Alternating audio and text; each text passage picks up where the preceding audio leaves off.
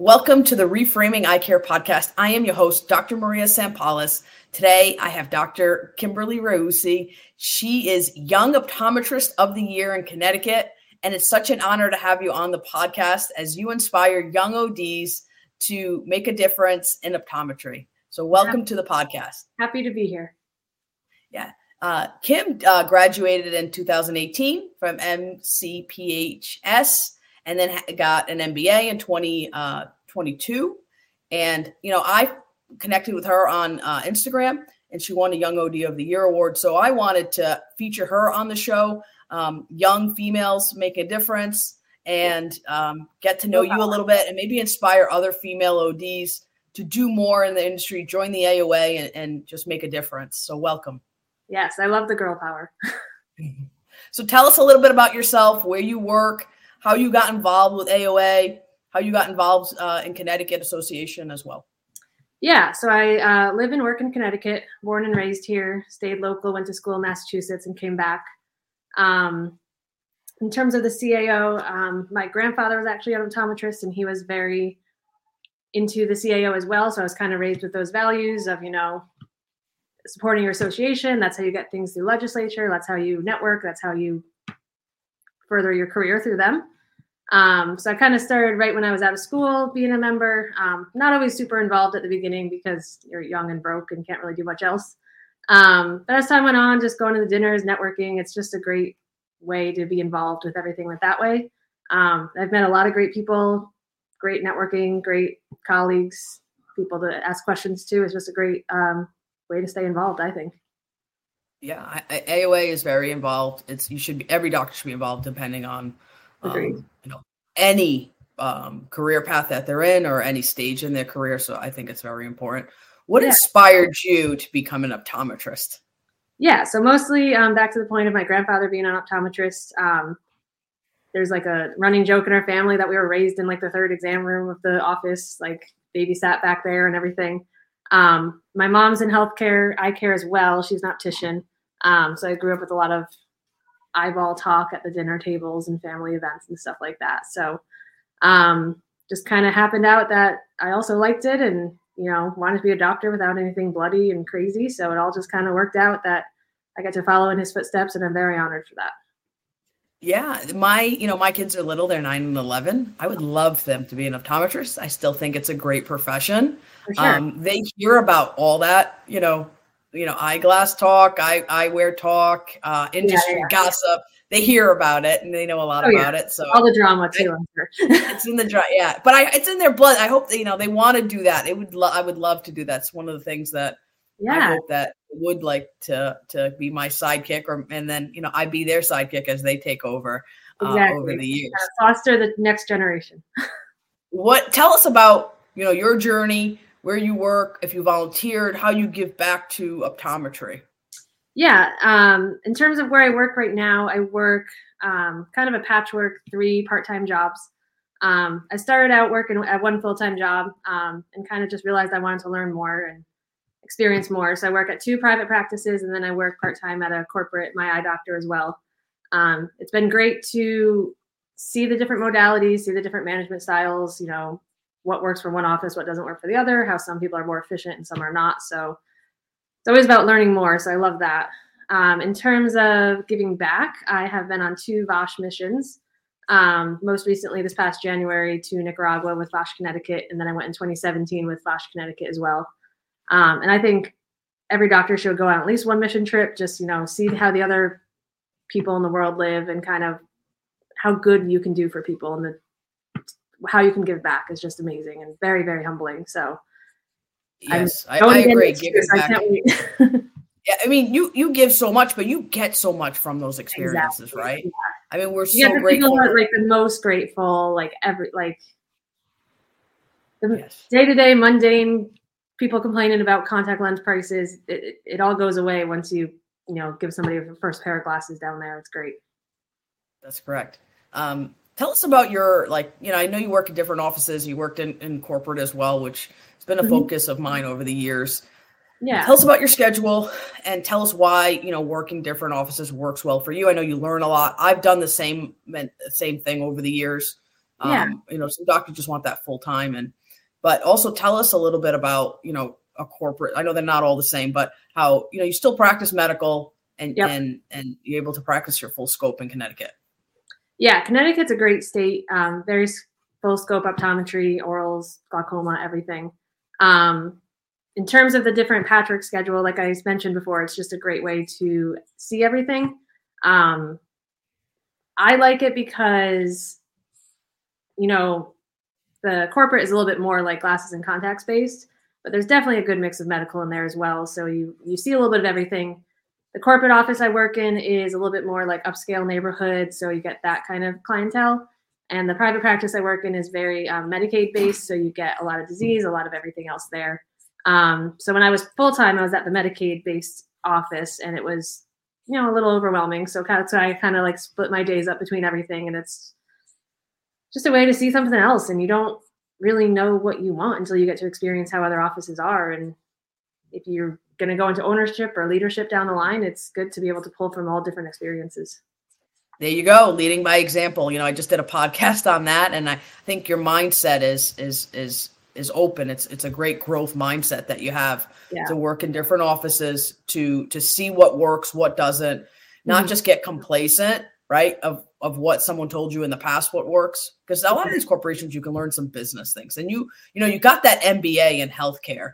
Tell us about that and how you did it right away, right after school. Because a lot of optometrists know we need it in a sense, but do it after the fact.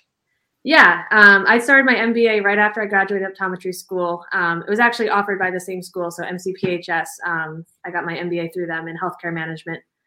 They had this grant program where if you start right after optometry school, they cover it. So I said yes. It was funny because at first I was like, cool, I'm in the school mentality. I got this, more classes, more essays. As the 4 years went on, it gets a little annoying working full time and coming home to do an essay or do homework over your lunch break or anything like that. But it was a great networking program because it wasn't just optometry, it was anybody healthcare. So the classes were split between nurses and pharmacists and PAs and kind of every different aspect there. So it was really interesting because there was a lot of classes on management and, different styles and healthcare based, hospital based. It was a good way to kind of learn a little bit of everything. And I don't know everything, but at least I know more than I did before. That's right. You don't. So that's a good thing. So again, it's that mindset. I talk to a lot of people. If you're still learning, like I've been out maybe 16 years now. I'm still learning things, right? Oh, 100%. And business is changing, and it's always changing. Once you stop learning, you stop growing. Oh yeah, I think there's always something to learn. It's that important. Now, do you feel like that MBA that you got is helpful for in your private, if you wanted to purchase a private practice, if you wanted a leadership position? I know my eye doctor has been promoting a lot of doctors for leadership positions and things like that. Tell us a little bit about that. And also maybe some advice for young female ODs, because I have noticed there has been a leadership gap for females in the industry. So you're taking the initiative, you have that extra education now. How can you apply it if that's something you want to do? Yeah, still figuring that out. It's still pretty recent. But I kind of know for myself personally, I don't really want to do patient care 5 days a week forever. So I would love to get into something else, leadership or ownership or administration or something. So having an MBA just definitely opens more doors and, makes your resume look better. Cat saying hi. Hi. But yeah, that's kind of the main reason I did it. Like I said, the MBA wasn't just optometry focused, so it was a little bit of everything. So you can kind of take bits and pieces of it and kind of apply it there. But I'm hoping that within the next couple of years, take that next step somewhere. I'm not quite ready now. I need to save up some more money before I buy into anything or do anything, but we'll get there eventually. Well, you get there, you have to take the steps just to get there. Where do you see yourself like in 10 years? I always ask docs, you got to know what your goals are, where you want to go in order to make it there, right? So I have goals that I want to set for myself. Maybe it's small goals, month, year, and where I want to be in 10 years. Obviously, I'm in the mid of my career. You're at the beginning. Tell us a little bit about that and what you think, where you see yourself. Yeah. So like I just mentioned, down the line, I love patient care, but I don't want that to be my end all be all. I know I'm going to be one of those people that gets burnt out from it. So I would like to switch things up, either get in an ownership role, get in a partnership, and then, have some admin days, learn a lot more about payroll, management, staffing, everything else.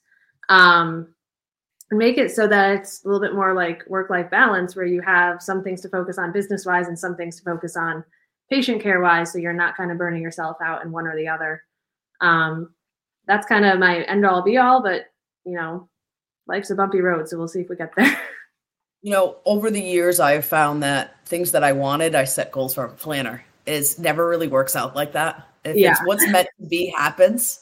And I do like the mix. I do my social media things. I do my job. It's an admin role. It's a business role. I like that. But I also I see patients. But for me, I get bored. Like I have to mix it up, do something different. And I know that about myself. And I'm not the type of person that can just kind of just stay home and do not. I have to be busy. I have to be involved. I have to find a purpose to do something and then also to accomplish something and feel fulfilled. Right. So I know that about myself and what I want, but I didn't know that 15 years ago. You don't know until you're in the role. Yeah. You don't know. And life changes and things like that. So, exactly. Right now I'm young, single with no kids, so I can focus on this. Down the line, maybe I'll want just a boring job where you go punch in and punch out and see patients and go home and not think about it. But right now, kind of want to. Right now, you have the ambition, you want to do it. Of course, you do, and no, it's great because you come from optometry, eye care field people, and so you have that advice, things that you can kind of bounce ideas off, and they kind of went through that over the years. Exactly. So tell us, for doctors that want to get involved with AOA, Young ODs, tell us how they can get involved. I know they had a leadership program at one point, and they can still do it each year to learn. I was a part of the 2022 AOA Leadership Institute. One of my colleagues and friends from the CAO nominated me for that. And that was great. It was a little, I don't know if it was a post-COVID thing, but it was mostly online and virtual, probably because everyone's across the country. But there was an in-person meeting in Chicago last year that we all went to. And that was great. I think there was approximately 100 or so people throughout the whole country that were in it. So that's a great way to network as well. And back to a point you made earlier, there was actually a lot of females in there. So it was very awesome to see that they're all like kind of making that jump start to get more experience and, all the networking to go a little bit further that way as well. But in terms of getting involved, step one is just make sure you're paying your dues and getting on, into the CAO or whatever association is in your state. And then going from there, go to the events, Connecticut has like Young OD events that they do mentoring and, networking as well. And that's kind of where I started. I just met a few people and, it goes from there. Of course. Yeah. And there's a lot of mentors within the AOA. So if you want to learn how to do legislative things, if you want to be on committees and help other ODs, become leaders, there's a lot of different things. And then once you do that at your level and you want national, and there are positions nationally that doctors can join and be involved and have a voice and give an opinion, because a lot of the young ODs, the young ODs are the future of optometry, right? So they want to give them information. They want to, mentor them. They want to give them the tools so they can be the leaders of the future as they hand the torch over. Mm-hmm. And I've gone to some of those conferences and it's very empowering, the AOA conferences and all the hard work that, AOA does and all the volunteers. I mean, a lot of doctors do it because they're passionate about optometry.